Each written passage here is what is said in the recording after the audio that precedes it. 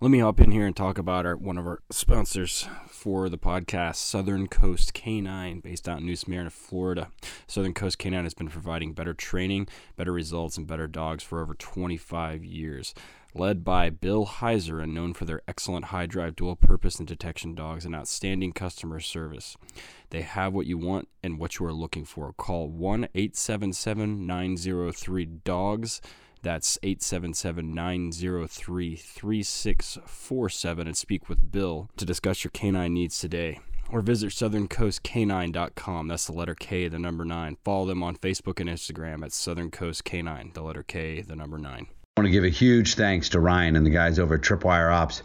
Go check out their class schedule and every amazing thing it is they have to offer on the World Wide Web at tripwireops.org. That's tripwireops.org. Big thanks to Arno at ALM, almcanineequipment.com. That's the letter K, the number 9. Hit Arno up at ARNO at almsuit.com. First-time visitors to his site use discount code WDRadio to receive 10% off your new tug or suit. Yeah, I'm a crazy motherfucker walking up your street. Craziest fucker that you ever seen. Yeah, I'm a crazy motherfucker walking up your street.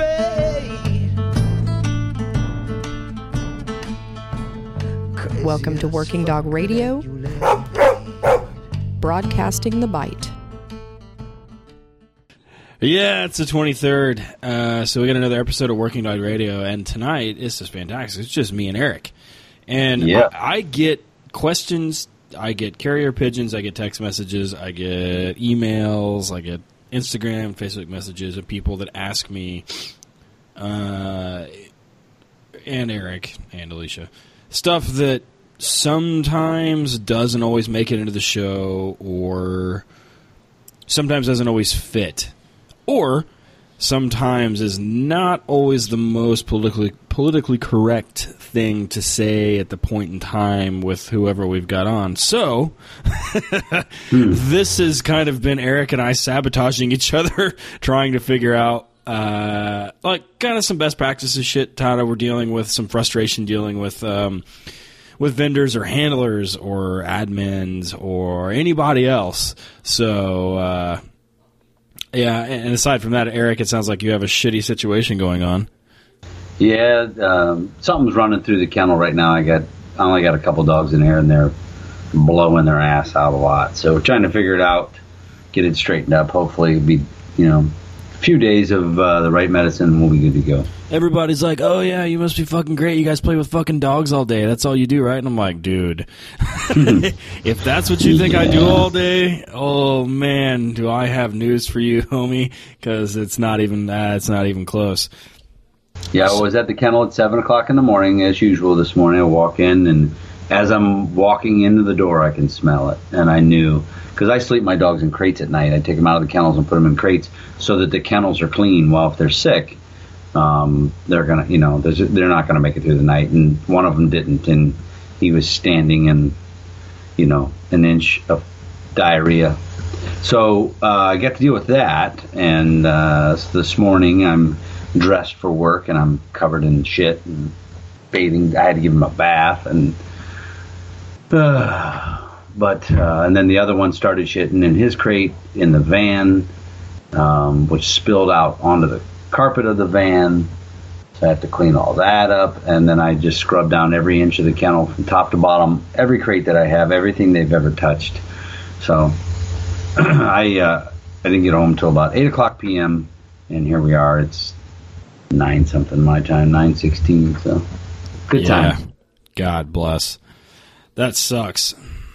Yeah, we had Stilly was like that for a while, and it was turned out to be nothing large, but it was just a fucking virus that took forever to fix. So, we're calling this the pet peeves episode. Yeah, pet peeves. Eric wants to bitch episode, just things like that. Well, yeah. I saw some things in some my training videos at last week's training, I had somebody else making the videos, and they were running a scenario for me, and then I go back, they send me the videos, and I go back and I look, and there's something that one of the guys was doing that two of the guys did that is something I harp on all the time, and here they are doing it, and I'm like, you know what, we need to talk about this stuff. There's a lot of it on trainers' ends, on handlers' ends, on everybody's end, and so I said, we won't just bitch. We'll tell you the best way to do it from our experience, anyways, and do with it what you will. But there'll be a ton of people listening to this episode and going, yep. My trainer tells me that. Yep, my guy does that. It's just just complaining. That's all. Yeah, and then there's going to be some people who listen to this and be like, "Oh, those guys are idiots," and then you can go start your own fucking podcast. So, right. So let's start with other trainers. Yeah, we get a ton of those. So one of my things with other trainers I see, because what happens is guys will go to training groups, and ours is pretty well known. It's pretty large. They'll go other places, and then they come to us because it's just they're not seeing what they're seeing on our social media feeds. The scenarios that we're doing, and they're not seeing the results that we are. They're not. They go to theirs and they don't do anything, and so that'll be my complaint on there is, listen, you go train with whoever you want. There are a couple trainers that if you've been through their class, you're not welcome in mine. Just because I don't want to spend my entire day unscrewing everything that your trainer did, usually, which is nothing. One of the biggest things is, we've talked about this a lot, is you go to a training day and say you only go twice a month and you get to go there, and your trainer does the same thing every time. You go out, you go put out a little bit of odor. Maybe you do 4 hides on 4 cars, no blanks, no challenges. You know where the odor is. Then you go to a track that's about 50, 60 yards. Sometimes I know one group that all they do is a straight line track for about 30 feet. Okay, that's good. They can do one line. They can do, a mile and 3 turns and everything else. Then you'll go to lunch for an hour and a half, and then you come back and you'll go out on the bite field and you'll do, maybe you'll do a building search, but probably not. You'll go out and do one long bite with one recall and a bite out, maybe a suspect pat down, put your dog up. It's 1:30, 2 o'clock, and then you go home. And that's every single training. And first, I don't get it. I don't understand why handlers repetitively go to those places. I think now because of social media, some of those guys are getting exposed a little bit more. Ted, if you watch Wednesday afternoons on my feed or the Canine Association feed, you're going to see some fucked up stuff.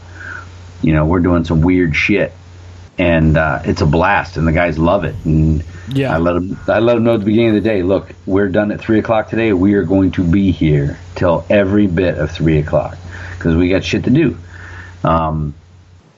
So that's my big rant on that, is that trainers that still just do the basic, even on the maintenance day, and I don't get it, and I know it's laziness or just an absolute lack of ability. You gotta. One thing I find from a lot of dog trainers is they're not bad at maybe getting a green dog and getting up through certification, but they are not good at problem solving, and that's the big difference between a good trainer and a great trainer, or a trainer and even a good trainer, is when the guy comes to you from the shift and goes, my dog didn't do this or he did this, and they don't know how to fix it. Yeah, so we have a very similar problem here. So we have our group, and the same night that our guys, we train, so our guys don't get like the big training days like they do up there. They do 4 5-hour. They do 1 5-hour day a week, right? So it's usually on their days off, or it's before they go on.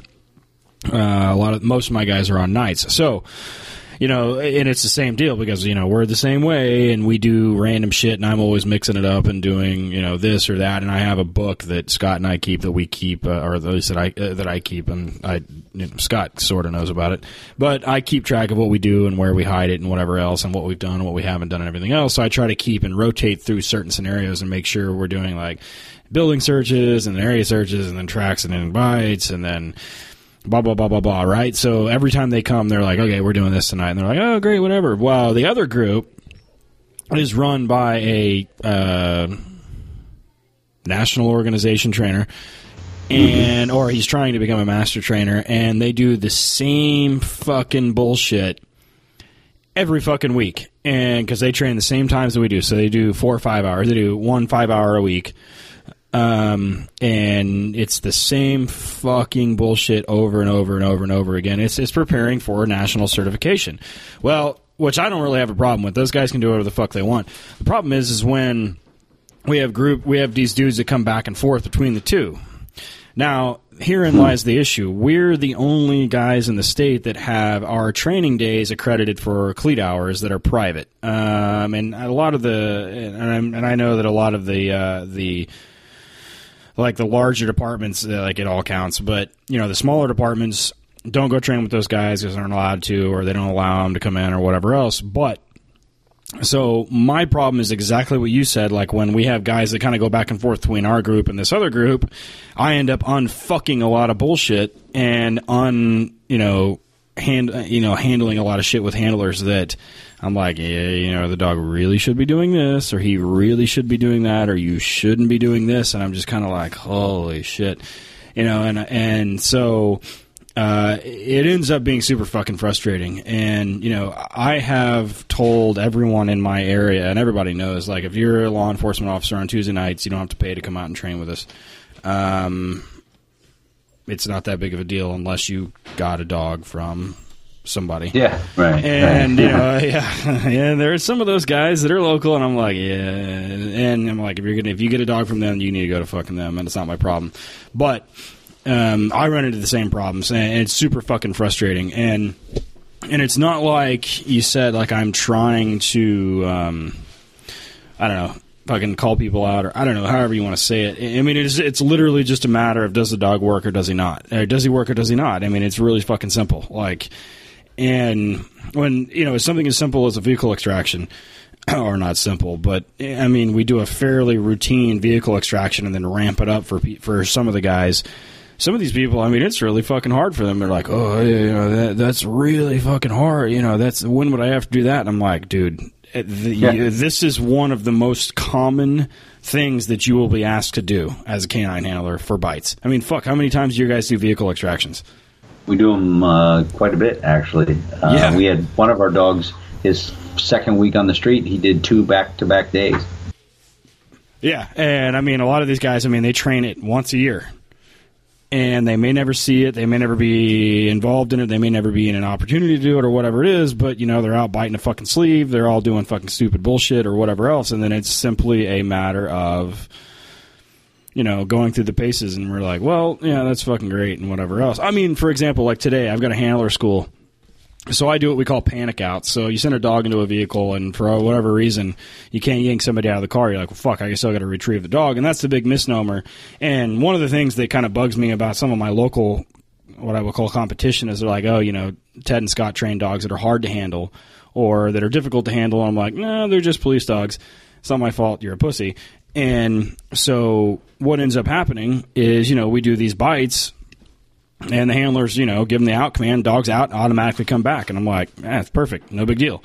So I end up kind of, I think, by default, fixing a lot of shit that I don't feel like I should have to. And I think it's because I'm sympathetic to the cause, and I feel bad for some people. And sometimes it's not their decision. I mean, sometimes those dudes, like, they get a grant from which, in our area of the country, which we'll talk about vendors here in a second. I have a shit ton of rants about fucking vendors here in a second. But, so, I'm on the same boat. I mean, I would love for everybody to be on the same page for training, which, the episode we recorded the other night with Ed and Ken, I mean, it's kind of in that same vein. But, yeah, totally. I get fucking bent with other local trainers, and I'm like, really? Come on now. Yeah, I'm the same as far as letting guys come that, didn't train with me in the beginning or whatever, and they come and, maybe they go to some place that is, so-so, but I have a soft heart, because when they come, if they make an effort to come to me, exactly, and they reach out and they come to me and want to do the work, and they come and are sincere about it and really want to try, and they'll do what I say and go along with the program, and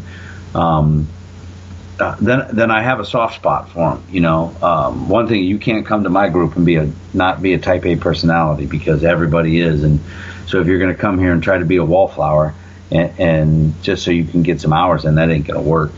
But we have a guy. So there's a I don't know if you call it a company, but it's a training group north of me that's huge. It's way less than it used to be, but they used to have like 30 some agencies that used to go there. And what it was is, you go to this guy and he gives you a free puppy, right? So you get this 8-week-old puppy. I don't know where he gets them. I think he was breeding them for a while, Shepherds and Malinois. This is a guy who says that there's no such thing as drive, and genetics mean nothing. That every German Shepherd and every Malinois can be a police dog if you start early enough. So you, as an agency, you go get this puppy, fucking 8-week-old puppy, and they want you to start driving around in your car with it. And I get there's some, there's definitely some media play, and there's some publicity and everything like that. But you get this puppy. So right now you're going to be at least a year before you're on the road with this dog. But here's the thing: he gives it to you for free. And what he does is, at the end of the year, you have to write him something so he can do a tax deduction through his business. I believe he charges for school sniffs or charges for demos and things like that. And he had a shit load of guys that were going up there, and it was literally, like the Soup Nazi, where you step up, crab bisque, and then you step to your left and you give the guy the money. That's exactly what training is like him. You stand up, you stand in line, you go run your 2 or 3 dope hides, you go sit down, because there's 35, 40 dudes there. Yep. You get up, everybody goes and lays a straight 30-foot track, 30 yards maybe at the most. You go run that down. Then you go do demos for this fucking clown. And you never, ever do anything scenario-based. You never do any good training whatsoever. His dogs are garbage. His dogs, a lot of them get fucking diseases. And here's the kicker about it all, is the guy is a fucking convicted criminal. And these agencies sell their souls and go to this jerk-off for a free freaking puppy. I don't get it. They had another training company come up and do a seminar for them. It's been 2 years now, and it was developing good street dogs. This seminar for these guys, and there was the other training group there, and there was some of the guys from this training group, and they asked him. Now, some of these trainers, you're right, have no choice, right? They get this dog, they have no say of what they every single training day is nothing but state certification stuff.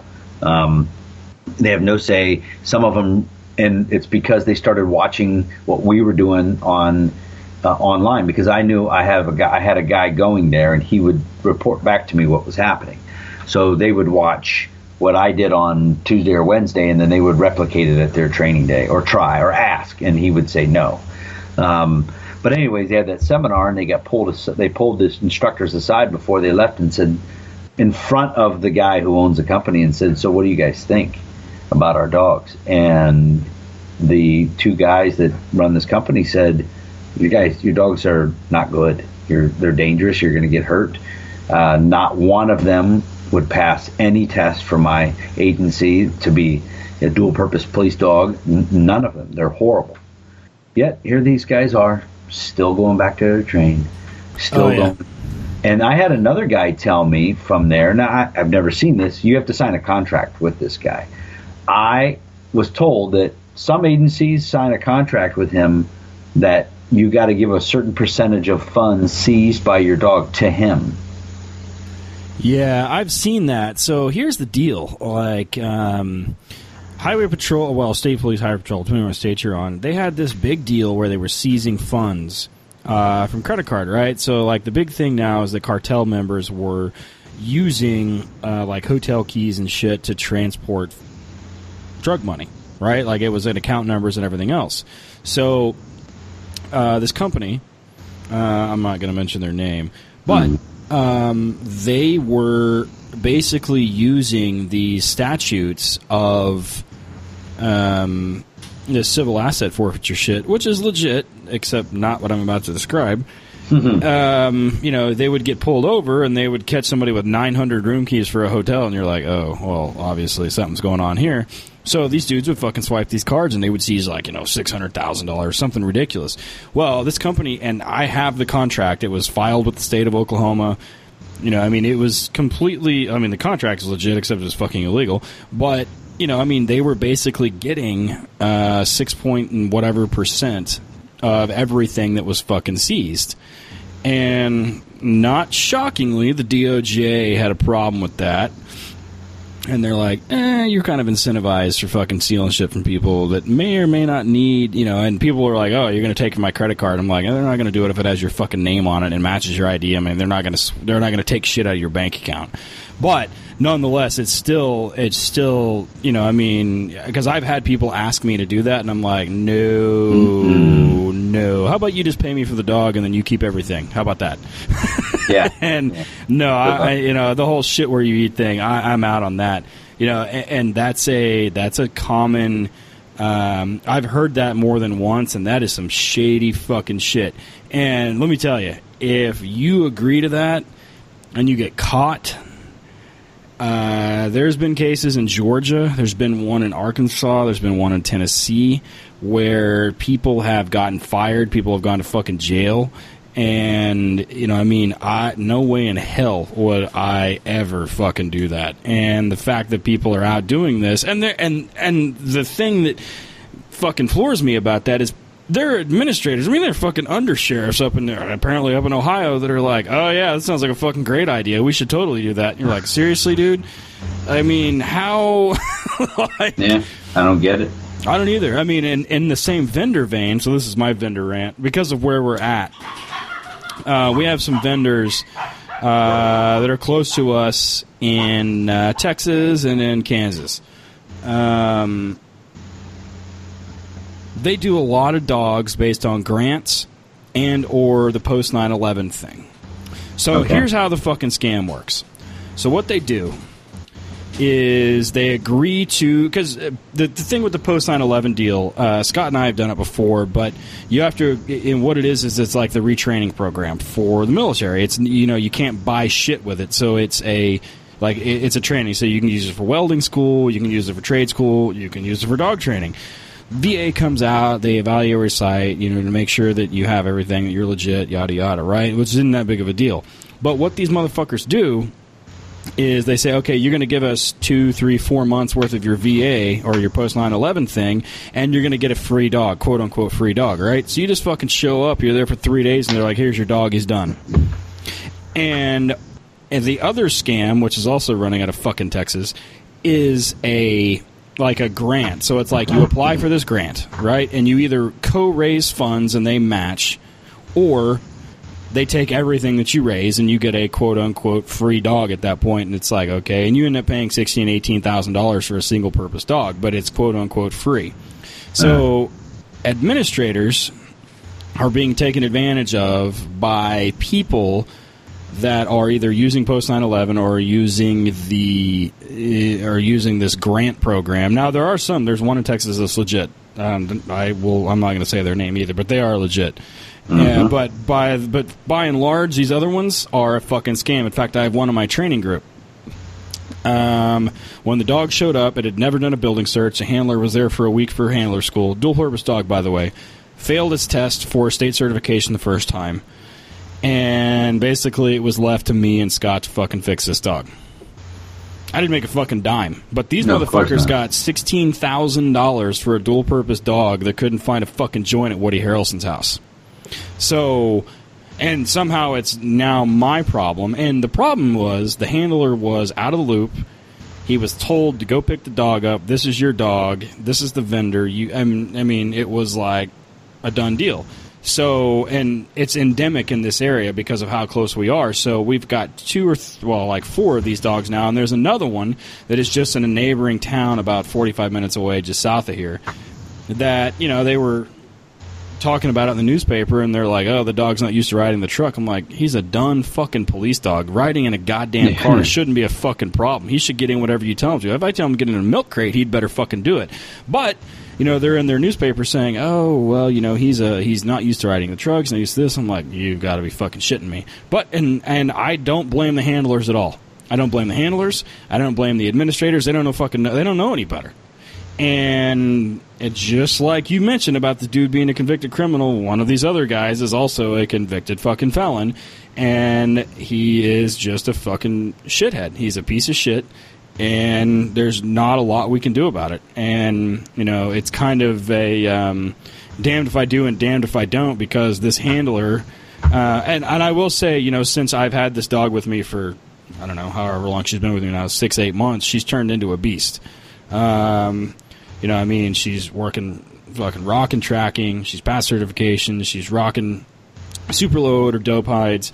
You know, she's doing great grit. She's doing great bite work under tons of pressure from multiple decoys and everything else. But when she was delivered, it wasn't that case, and it wasn't that way. And you know, the handler made the effort and bent over backwards to come to training to do what we told him to do. And I'm like, all right, this dude wants to work. And he's in a position like he has to do it.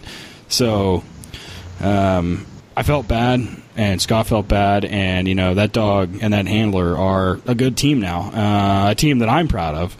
And I just know that those motherfuckers are going to be like, oh, yeah, this is the dog we train. I'm like, fuck you guys. You know, I mean, the only thing that they did right, and I'm not even sure they did it, was they selected a good dog. Because she's not bad at all. I mean, she's a nice dog, but fuck around. I mean, I was floored, and, you know, it's endemic in this industry, and especially in this part of the country, and I don't know why, but that's my fucking vendor rant, aside from my local guys that are competition or whatever else. But yeah, I mean, yeah. So real quick, one more thing on trainer, and we'll go back. I'll jump over to vendors. Mine will be a little bit different take. The trainers, and this goes to handlers. If you're listening and you have a training group and your trainer never does anything but uses a sleeve, you need to go someplace else. If they're not using a bite suit and they're not doing muzzles and they're not doing hidden sleeves and all that, you need to go somewhere else, because they're just fucking lazy or they're afraid. But if you can go through anywhere from 8 to 14 week school and never see a bite suit on a dog on a decoy, you really get shortchanged. So those of you who are green decoys or green handlers, listen to this, pay attention, and see what happens in the future. My vendor rant is this. So I get a lot of dogs from Europe. I don't go to Europe. I haven't been there, and I don't go there for my buy trips, which I might in the future, but I am too entirely busy to go there at this point. So I rely on videos, right? And I have vendors that send me videos, and I have some that have been doing it for a long time, yet I still have to coach them through things that I want to see on the videos.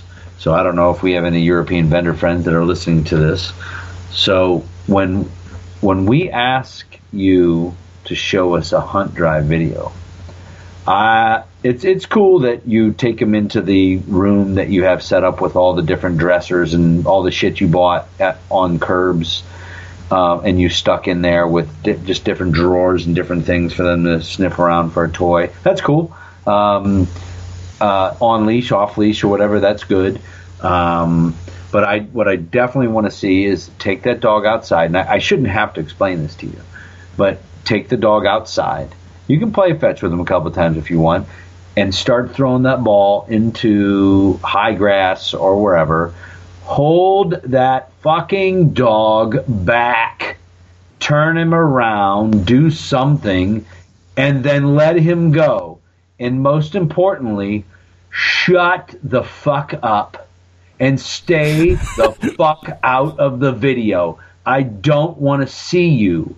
I want to see the dog work and hunt for the fucking toy.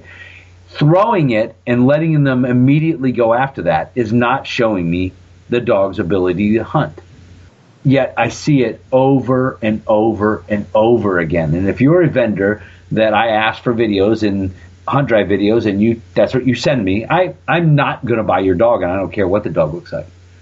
You obviously have never learned anything. It's kind of like we were talking with Danny. You would think over all the years of guys coming there, you would figure out what they want to see. And here's another. There's some dipshit that'll buy it. So. Oh yeah, that's true. Now here's the other thing. When you're showing me bite work, okay, you can show me some sleeve work. That's fine. Your dog, I don't give a fuck if you're calling him green or not green or whatever. Your dog needs to bite a fucking suit top at least. Or your price is going to be way lower. If your dog has only ever seen a regular sleeve, that's it. Because that's the thing, in Europe now, they're getting the dogs, they're putting them on a sleeve 2-3 times and shoving them off. Well, and then they get here and the dog won't bite anywhere but your forearm and acts completely confused in any other situation. Yet we have the vendors or the agencies here wanting the dog back in 5 or 6 weeks. With a dog that's basically is about the same level of a dog biting a bite wedge. I want to see the videos up close.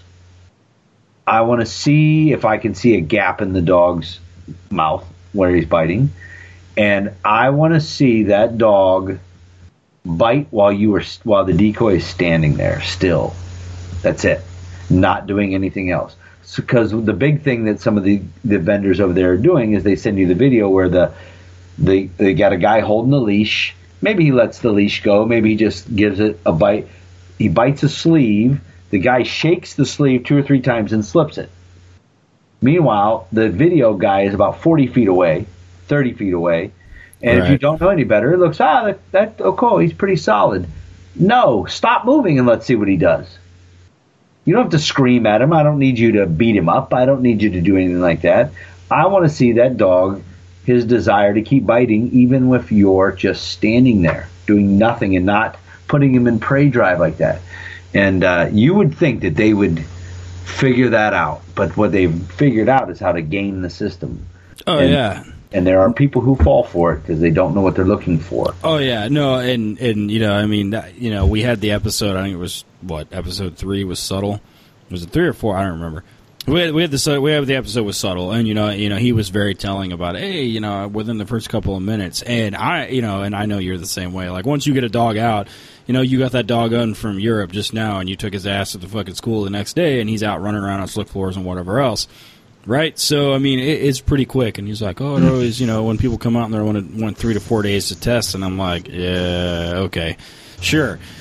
And it's always interesting to me because on the business side of it, because that's the thing. Like everybody that you talk to on Facebook or on Instagram or Twitter or wherever the fuck everybody thinks that they're doing whatever they're doing, everybody is a fucking genius, and everybody knows what the fuck they're talking about.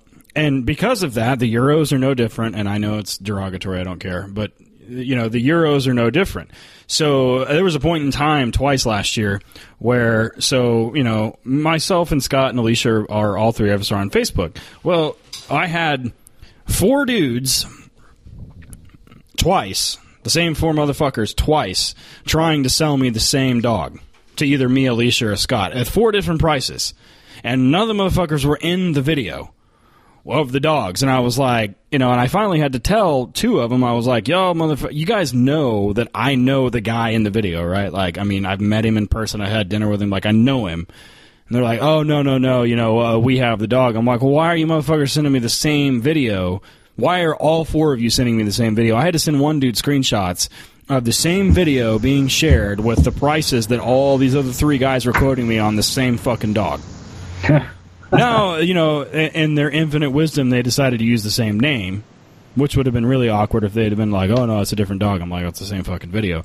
But those motherfuckers, I mean, and I've been saying this for years, they're fucking gypsies. And the guys that Scott and we've used for a long time, 15 years. And, even then, they're kind of, I don't trust them at all. And they'll try and ship bullshit in every once in a while and be like, oh, no. But to one of their credit, if you get a dog, and I've told one of them, I was like, if you do this again, I'm just going to, it's only $1,200 to get over there. I'll just show up on your fucking doorstep. Oh, no, Mr. Ted, we'll fix it. I'm like, okay, well, whatever. And sure as shit, 2 days, the next day, I've got tracking information, or I've got a shipping information from, Pet Supply or whatever, and they're like, oh, no, we got good dog coming. I'm like, good, fucker, you owe me. And and it didn't cost me anything, but those fuckers, they will try and slip shit in. And, if everybody listening to this, even the Euros, nothing would make my ass happier than if there was a very well-developed breeding program in the United States and a culture of working dogs that fostered the same shit that we have in Holland and in Belgium. God, that would make me so happy, so I'd never have to talk to those people again. But we are where we are, and I'm not, because I say that, it's not like they're not going to sell me dogs anymore. I mean, they're still going to do it, but they just know, and it's the same deal. Like I'll let somebody else tell the story, but somebody else that we've had on the show has told me a story about how, you go over and you take your own decoy over and they say, oh, this dog is this many euros. And they say, okay, if he passed this test with this decoy, then great. And no, that's not how it works. No, fuck you. That's exactly how it works. And all of a sudden they're like, no, if you're going to do that, these are the dogs you want. And then it's all the fucking hidden bullshit that everybody talks about. And it's the same thing that Subtle said. It's the dog, they don't, like, oh, the dogs that are never supposed to leave Holland is bullshit because it's whoever has the most money. Oh, yeah. And if those fuckheads think that they can sell you a dog that sucks for more money, they'll do it. But if they think you're going to go out there and just fucking shit can dogs and just steamroll people, they'll bring out shit that is worth the money. And, I'm in thankfully, Scott and I are in a semi-good position where I don't have to fuck around with that a whole lot, and they just know what we expect. And if I don't get it, I just fucking send it back. Or I just, I dispute the charge and they don't get fucking paid.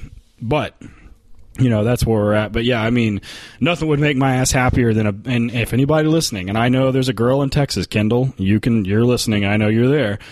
Yeah, girls like her and people like her that can breed dogs that don't suck, that we don't ever have to fucking deal with those people again. Make my ass so happy. And because, as you know, like, what are shipping charges now? I just paid US dollars after the euro and everything was like $1,200, $1,100. For a dog. A single dog. Yeah. Yeah, 2015, January, I imported 5 dogs for less than $1,000. Mm-hmm. The best I've gotten lately has been like $730. Right. But that's anymore. That's $1,000 you should expect. Yeah. And and on top of that, prices haven't gone down. And Scott and I were talking about this the other day. The days of the $2,500 green dog are fucking over. Well, you can still get them, but they're, 4 months old and might chase something. But, I remember back in the day getting, $2,000 shipped dogs from Holland, and they'd just be fucking man-eaters when they got here. And you're like, yep, that ain't happening anymore. And, it's the same thing that Subtle said. It's the same thing that Danny said. It's the same thing that Bill Heiser said. And, it's the same thing. I think Bradshaw said it. If he didn't say it on the podcast, he said it to me before. But, the days are gone of going over and buying 10 fucking dogs at a time and 10, getting 10 fucking, man stoppers. And now it's like, it's almost not even worth it to go over there. Yeah, and listen, those of you who are in Euro listening, going, well, fuck, that's not me. Listen, there are good guys over there that are still sending some okay stuff and still doing the videos correctly. The guy that I just got this dog from, the videos he sent me were decent, were good, but I wanted to see some different things, and he went and made everything that I wanted to see, like the same day. There was no, I've had guys that I asked to see a couple things on video, and I never hear from them again. And then this is weird too. There was a guy and his they don't wife. Have the fucking dog. That's correct. There was a guy. That's exactly right.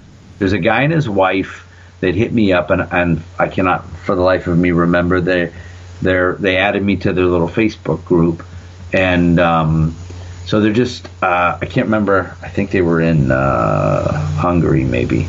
Anyways, so they had 3 or 4 dogs, and every one of them, they did the exact same things in all the videos. So they come in, they show the dog doing some hunt drive indoors, doing some, jumping over shit, climbing this, climbing that.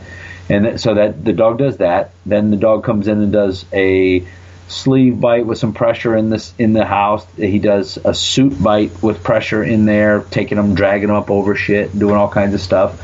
Then they go outside in the video. It cuts to the next one, and they show them doing a hidden sleeve bite. They show them doing a sleeve in a suit. They show them like climbing stuff, and they take them out in the public. They take them to a train station. As much every dog exactly the same routine, which I liked because there was 4 dogs, and I narrowed down to 2 because I was like, these 2 dogs, in showing everything the same, I could see some issues with the other 2. And I like these 2 the best. And I ended up not buying them because they were too small. And because I didn't buy them, they kicked me off their little group. But they were 12 months old, but they just were going to be probably 50-pound dogs. And I'm trying to stay a little bit bigger than that these days. But so those guys, I think they were doing it right. They just didn't have, for me, what they're looking for. And I cannot remember their name of their business. And then there's another guy that I've gotten a dog from before too, that everything you would need to see, hunt, dry, everything, he's got it already done. There's no dicking around and dickering over videos and things like that. It's just he's small, so he doesn't always have a lot of dogs. But you're right, if I ask for dogs, and here's the thing, man, just give me an honest look. There was a guy that was trying to sell me a dog who looked really good, except for they were choking the dog off the bite, and each time they stopped the video, as you could see the dog turning back towards the handler. Oh, you sent me that. Yeah, I'm like, this dog's biting this guy. And every fucking time he's biting him. But you sent me that, and you were like, what do you see? And I'm like, where's the rest of it? I want to see him bite that motherfucker. Yeah. And then I asked him, has he got handler aggression? No, he's good. Wrong. You're hiding it. Because if you tell me no, and then the dog comes here, and the first time I take him off a bite, he turns and eats me alive, we got big problems. You can't, you have people that come to work for you. I have people that help me and things. I can't have them getting bit all the time. You know what I mean? It just can't happen. And the dog that is the douchebag, I'll deal with that. I mean, but I need to know it ahead of time. It can't be a surprise. So anyways, we spent a lot of time on it. That's good. Yeah. So what do you want to do, admin, or you want to do handlers? I want to take a second to talk about equipment selection for patrol work. One of the most important aspects of teaching and maintaining patrol functions is your equipment. Proper equipment selection and fit makes all the difference in the world when it comes to creating and maintaining patrol and sport dogs. This episode is possible in part with support from Arno at ALM Suits. Because of the importance of this equipment, I use ALM Suits exclusively. I've owned one for about 5 years and use it almost daily at the kennel, and have caught thousands of dogs and tens of thousands of bites. Arno was able to make a great fitting suit for my lanky ass, and I couldn't be happier with it. Arno can take your measurements and make you a suit that would make Jacob Davis happy. Who's going to Google that to get the joke? Arno uses top quality materials and handmakes each and everything he does in his shop in Vegas. Between the top-notch materials and the handmade aspect, you're getting some of the best bite equipment in the world from ALM. The suits come in a full range range of weights, from training weight to comp weight, which is what I use because I'm not a pussy and you shouldn't be either. He offers some Kevlar inserts to make the thinner suits a little safer and more comfortable, plus they keep your tattoo artist happy. He makes a full range of toys and reward tugs also. Be sure to hit him up at alnk9equipment.com. That's the letter K, the number 9, or Arno, A-R-N-O, at almsuits.com. Be sure to use the discount code WDRadio for 10% off your first order. Tell him you heard it here. Now go get bit. Tripwire Operations Group. We're first responders dedicated to first responders. We believe the most highly trained create a safer America. We prepare military and first responders to protect our country by providing products, training, services, and relationships that together no one else provides. Tripwire provides virtually every type of explosive product currently manufactured. We also produce our very own binary explosive, TexPack.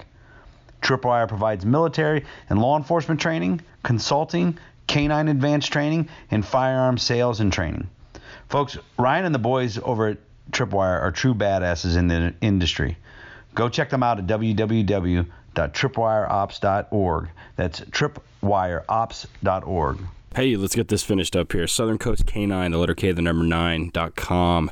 Sponsor for the episode. Southern Coast Canine offers canine handler, instructor, and trainers courses with a variety of seminars throughout the year. Visit them at southerncoastcanine.com, letter K, the number 9. Follow them on Facebook and Instagram for up-to-date courses and event schedules. 877-903-DOGS. That's 877-903-3647 to register and find out more about these excellent courses. Also, Southern Coast Canines has an immediate opening for a full-time multi-purpose canine trainer position, the MPC trainer position. If you want to join a winning team, contact them at the same number or email your resume to P. Heiser, Heiser, at southerncoastcanine.com, the letter K, the number 9. Let's do admin. Okay. So I gotta be real careful. So admin, and I'm not talking about ours. You gotta stop. Listen, no court is ruled that the dog is deadly force or just like a cunt hair under deadly force. The agencies, and it's usually bigger cities, but not always, but the agencies that are haven't limited their dogs cannot do a bite apprehension unless it's a violent felony that just occurred, which is a lot of things. A lot of agencies have that. Had to be fresh, violent felony. There's nobody that says that's the way it has to be. I don't understand why you have a dog program if you're trying to have one bite a year. The odds of your guy working and there being a fresh, violent felony that happened in his shift right then and there, just happened, and you're chasing the guy, are very slim. And why you handcuff yourself when you don't have to is absolutely beyond me. And it just comes from, like we've talked before on some of these podcasts, I've written it online a lot, is the word liability drives me insane. Me too. Liability. And to use the words of our president, that's fake news. It's a false narrative. There's nobody out there that can come on here and tell you about agencies that have lost millions and millions of dollars from dogs. It just doesn't exist. It was something that was started and made up by guys in the late 80s, early 90s. And the problem is those guys are all now bosses. And they're still telling it. Just because you're a boss doesn't mean it's true if you say something. Doesn't mean if you can go out and go there. And Ted, we've talked about this before. There are still old trainers and old bosses. I know there's a ton of bosses that will not allow their agency to get a Malinois because they're insane and will kill you, is what they tell people. They're going to eat your children and rip your babies' heads off. We have to have a German Shepherd because Malinois are insane, because they heard that in 1994. by some old ass fucking trainer who is at his 30th year on the fucking job, who was too lazy to handle a Malinois or to train one because they didn't know how to deal with it. So, and you know, 100%. Yeah, and my you know, because you know you're an active you're an active law enforcement officer. I'm not. So my stance on this is coming from a different perspective. But even that, you know, in that we have the same view. So I hear it all the time. Like, we're worried about liability. I'm like, okay, why? Like, oh, a dog bites somebody. I'm like, you know, and when I'm dealing with administrators, I try and really, or chiefs or people that are decision makers, I really try and make it as plain as possible and say, okay, well, look, you know, if particularly in Oklahoma, you know, a dog bite is 100% fault state. So even if your single purpose dog bites somebody, you're still liable for it. So there's that. 2, you know, we have this whole issue about this fake liability thing. And I said, you know, if you distance yourself from the fact that we're talking about a dog, you know, just think about it as a robot. Just, you know, for right now, even though dogs aren't robots, and people can be like, oh, fuck, can't believe you said that. No, dogs aren't robots, I know. But just consider him like part of a bomb squad robot or whatever else. And the dog's done what he's trained to do, and he's done what he's told. He's still a portion or a small piece of the use of force continuum. And he is a tool to be used just like anything else. And thankfully, or, you know, I mean, for the better, law enforcement agencies are protected. You know, it's not lethal force. It's not close to lethal force.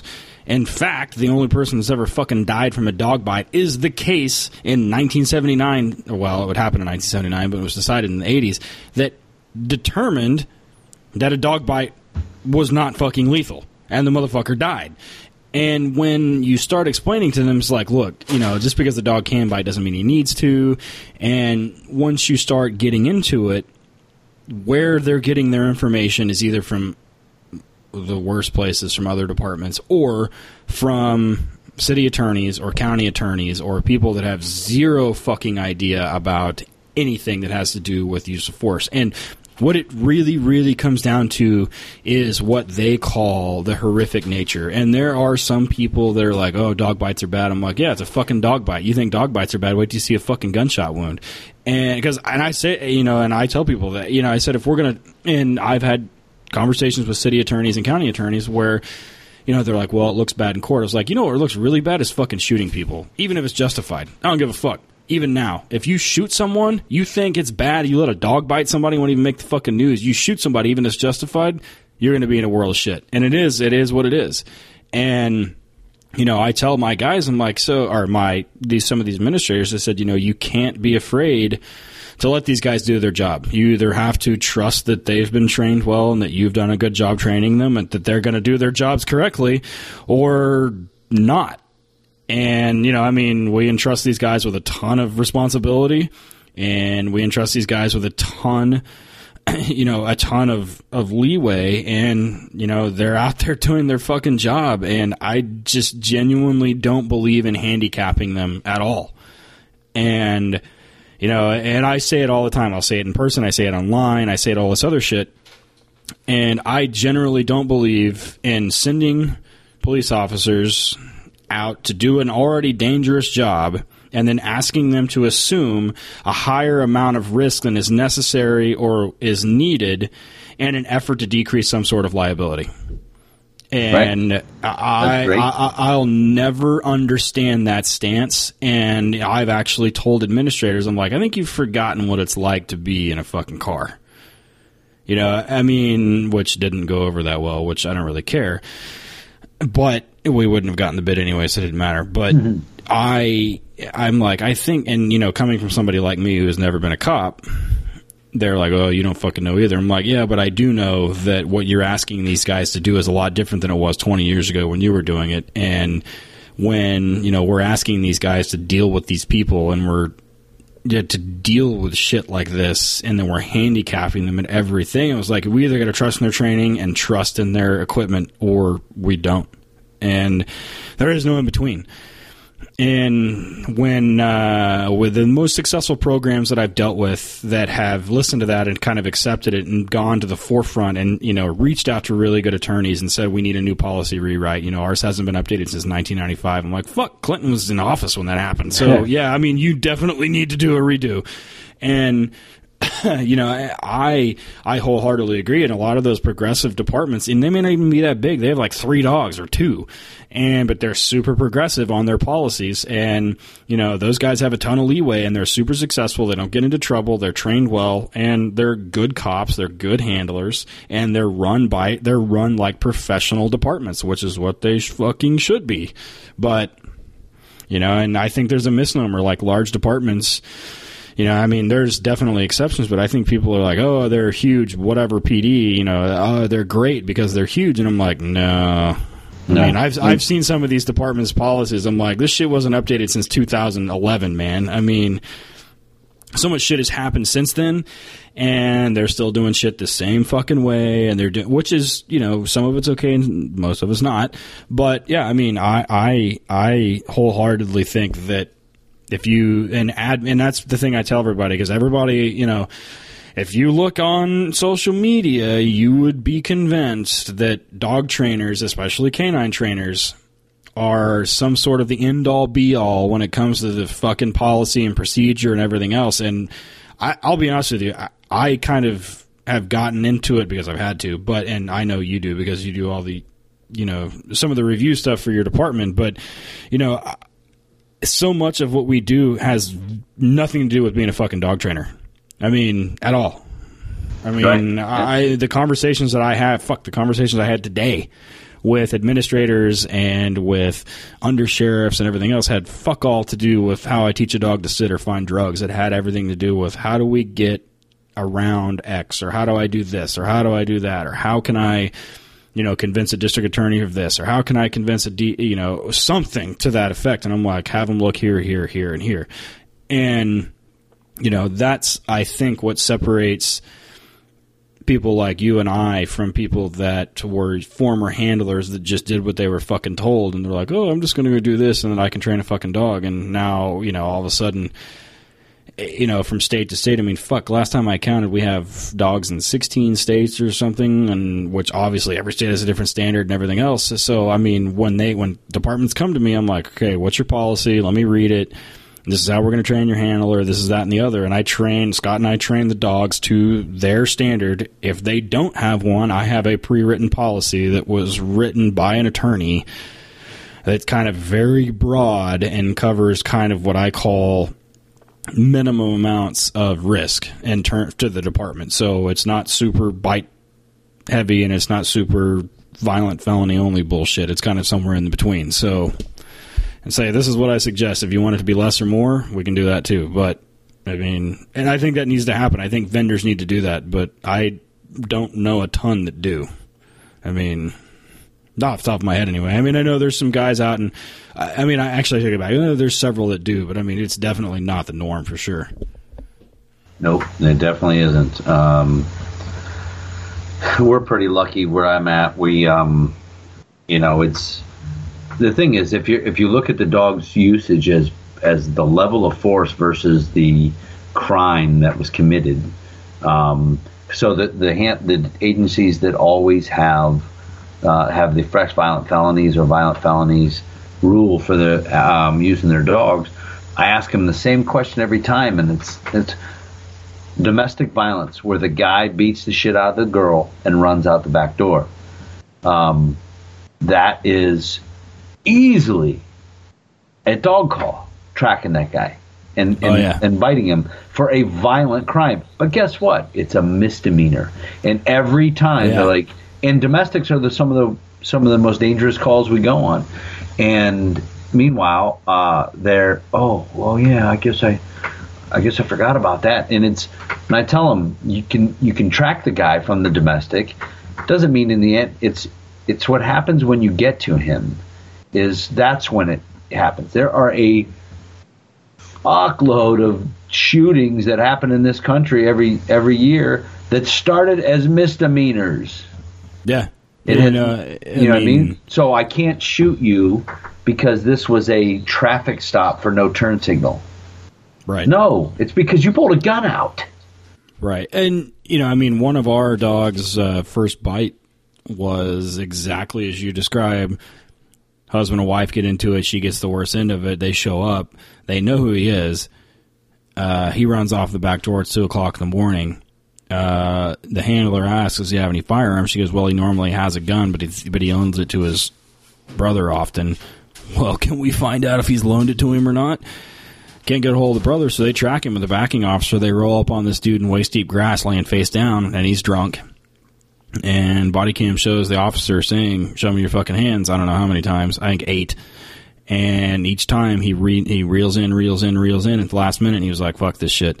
And you can hear him tell him, he's like, I don't want to let him bite somebody that's passed out, which is legit. Mm-hmm, yeah. But bites the dude, and he rolls off with a long gun. And it was fucking hairy. So nobody got shot, and homie went to jail. But you're completely right, and that is a scenario that scenario has happened more than once with that team, and has happened more than once with my teams here. And my guys, just my local guys, 4 of my guys last year stopped suicide by cop at least once.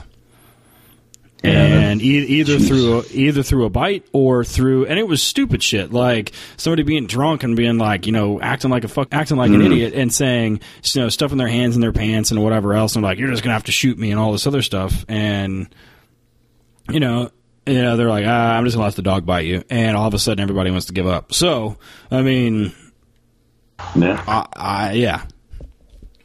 It's really not the best practices they think it is. Maybe it'll change here. Maybe it won't. Maybe it'll get worse. We'll just see. All right. So now we could probably do an hour on bitching about handlers. So we will try to let's limit it to a couple things.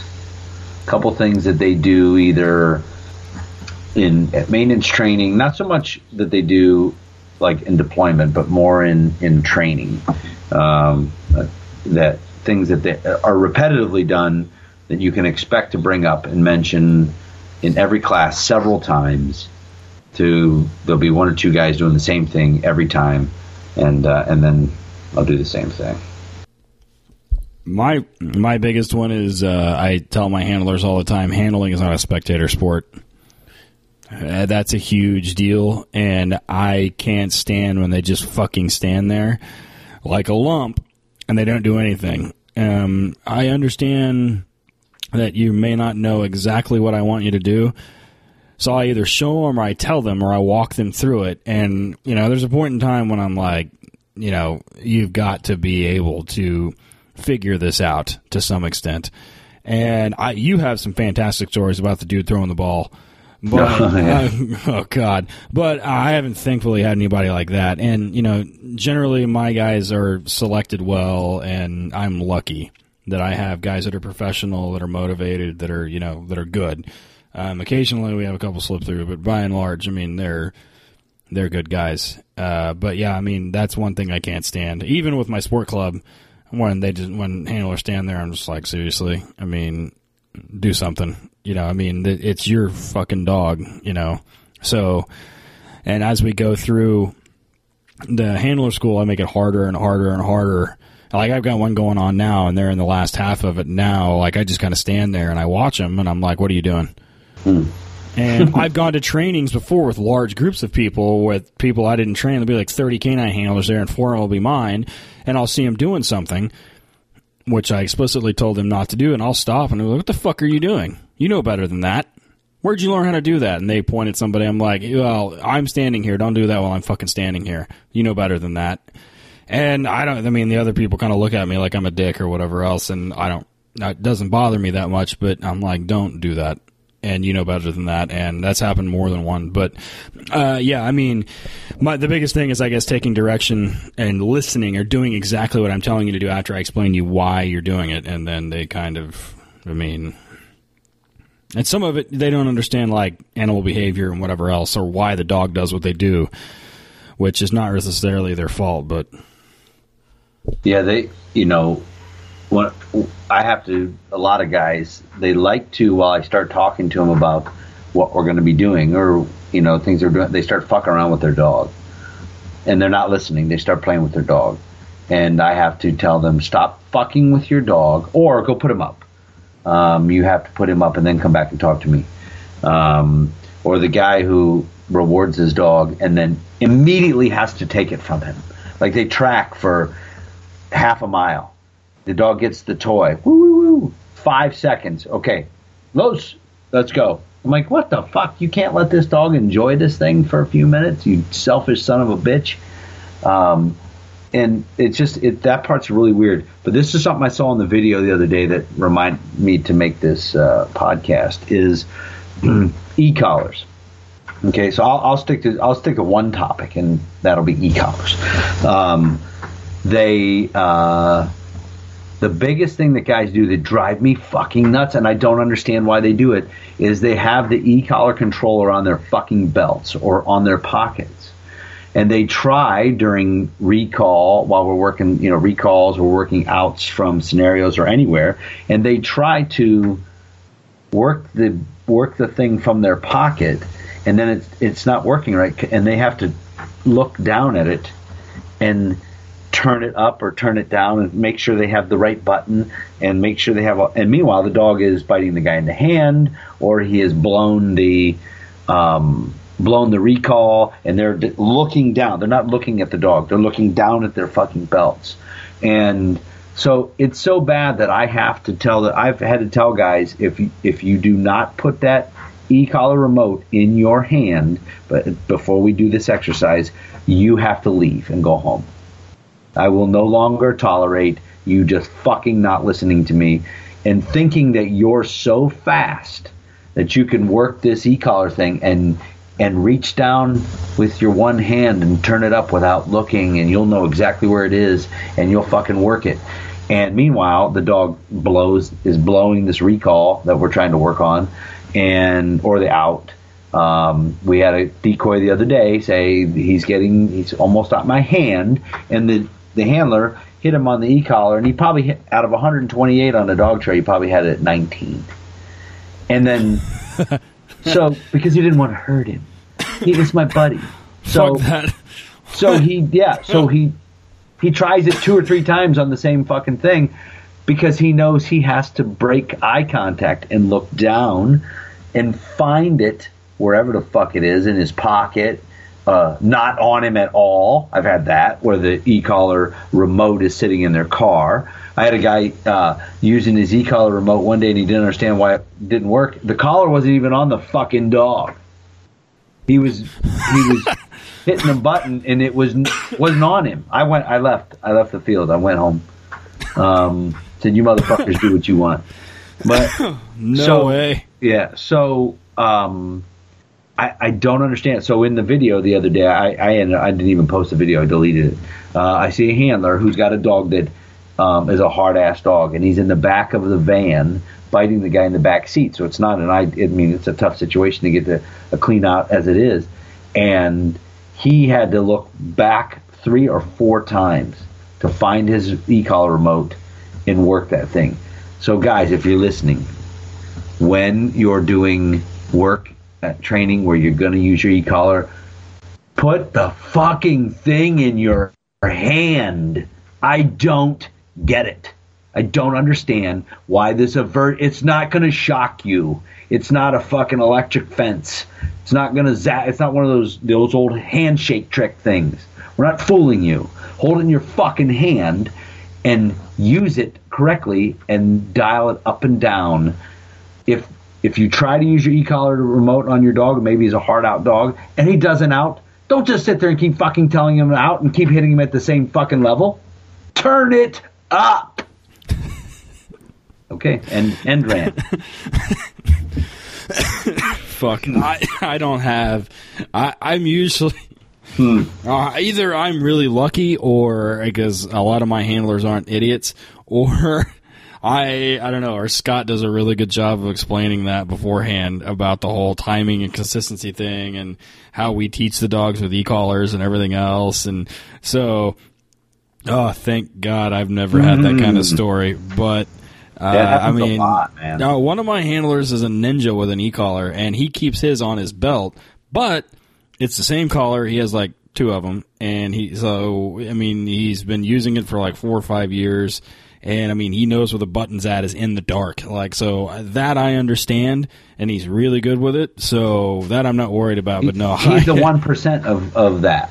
Well, you know? he's not an idiot, so that helps. But I mean, yeah. And granted, now most of my rant there are guys that are new into it, are within their first 1 or 2 years in it.